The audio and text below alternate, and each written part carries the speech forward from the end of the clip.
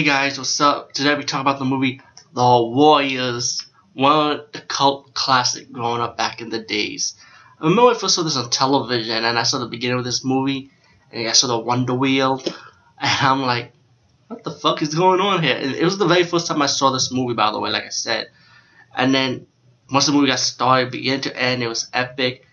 It started taking place in the Bronx, where I'm from. And I was like, yo, this is some epic shit going on here. I was like, what's going on? But before we start going on, let me just show you what DVD I have, and I'm going to explain also. Now, I came also with DVDs in a book, mostly all of them, because I need room in the house. So, let's have one Blu-ray collection. Now, I got The Warrior. This is the original version. Before I bought this version, I had the DVD version of this one, the Ultimate Director's Cut.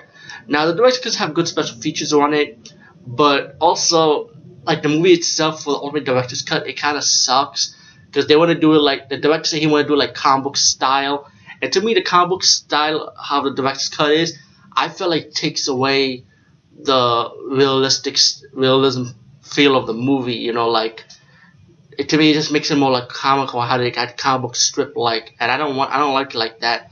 So I decided by the original disc, how it was played in the theatrical version, or how I grew up with the television version, you know. So if you want without the comic book style strip, then I say get the original version. But buy this just for the special features at least. Definitely very informative, and I kind of like to hear people's thoughts on the Warriors. Anyway, let's get to the point. The movie's about this guy in Brooklyn called the Warriors. They had to go to the Bronx, which is like this leader of this big gang called the Riffs, and he's holding like this big meeting with all these different gangs from different, like pretty much tri-state area, I would say, coming together. And the leader of the Riffs has this idea like, you know what, we should make a truce, we should work together, while you guys something like the police or like the mafia, like pretty much running things, but it's really the street gangs that runs the thing, because they rule the streets, you know, something that the police can't control or the mafia can't control, you know, it's pretty much we take control. One of the gangs around the meeting decided to like pull out a gun and shoot Cyrus, who's the leader of the big gang in the Bronx, who's holding this meeting. And one of the Warriors witnessed the guy who shot the Cyrus, you know, and then as the cops come in to invade on this gang meeting, the guy that shot Cyrus started saying the blame on the Warriors so he could cover his own tracks. So then the leader of the Risk side put the word out and have like every different gang go after the Warriors while the Warriors are on the run, and the Warriors face different obstacles, fighting other gangs, try to keep away from the police, for example, also, but also got battle they conflict with their personality with one of the members, played by Ajax, who's like mainly a lot of people's favorite character in this movie, you know. But I think actually I like all the Warriors. You get kind of attached to them, but then you got Death with one of the Warriors. You got one of the Warriors that get captured by the cops, you know. And as for the leader of the Warriors, that they never, to me, that's the only thing I'm trying to figure out. Like, what happened to the leader of the Warriors? That's the only nitpick problem I had with this movie, was like, I want to know what happened to the main leader, because while the leader of the Warriors was looking at the guy who got shot, Cyrus, he was right there, and when the guy set the blame on the Warriors, they all jumped him. So was he dead, or was he heavily injured? Or did the cops when the cops raided the meeting, the cops came in just in time to maybe like rescue him or put him in the hospital or something? Like, we don't know. So pretty much, like I said, besides that scene, I just love this fucking movie.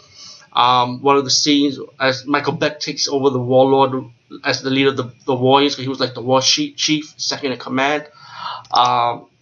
They come across another gang named the Orphans, and they meet up with this girl, like to make trouble, and then the girl end up handing out the Warriors while they're on the run for the different gangs.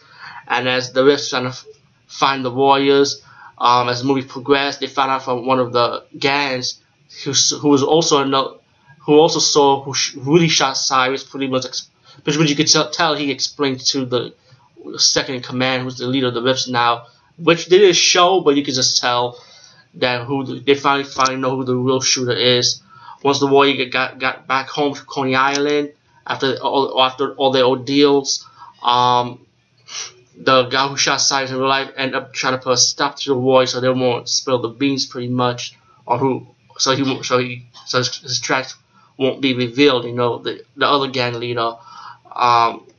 So he comes out saying, "Warriors, come out and play," and then once they meet face to face in the beach, he will pull out a gun where he shot the leader, Swan, played by Michael Beck, the leader of the Warriors now, and of throwing a knife at the other gang leader's hand, and the Rift was right there. And once the Rift comes to the Warriors, they say they want this guy because they know that he's the one that really did it now, and he let the Warriors go, you know. All in all, the action was good, the story drama was good, and there's a simple story plot. Again, like I said, in some of these movies, I like movies with simple story plot, not too difficult, easy to follow, you know. Soundtrack, I like the soundtrack. You know, all in all, it's a really good movie, you know. It's a movie that I feel like everybody could enjoy, especially from the city, especially from New York, especially from the Bronx where I'm at. You know, especially if you hang out in Brooklyn, then you know what I'm talking about. So it's good to see like the New York scenery and stuff. Yeah, and of course the fast for the story. I posted this on my Facebook. I mean, there have been talks that they want to do a remake of this movie, and they could remake this, but it's not going to be epic as the original. It never will be. And of course, I know a lot of people say when they do remakes, you do not want to see the same thing over and over again. But remember, you want to remake a classic, so it's pretty much you trying to outdo the original, which is not going to happen. And if the remake does happen, and if it is good, again, like I said, it will not be epic as the original. You know, there have been a few remakes that actually somehow survived. You know, like it may not outdo the original, but still it can still be epic with more replay value. You know, but in the Warriors case, that's gonna be hard to do. There have been also rumors that they will, instead of remaking it, make the Warriors into a sequel, but follow the Ajax character, how he came out of jail, and follow his life after that. So that's another thing. So I don't know. Would you want to see a remake to the Warriors with the Ajax character, which he's still doing his thing, by the way, the actor who plays that character. So go to IMDb.com, and to me, he was like one of my favorite characters actually. Even Michael Beck is still doing his thing. So yeah. So I mean, if they do a sequel, you can go anywhere with it, you know.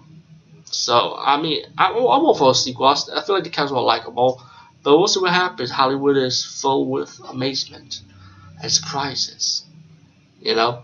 Alright, peace, guys. See you later.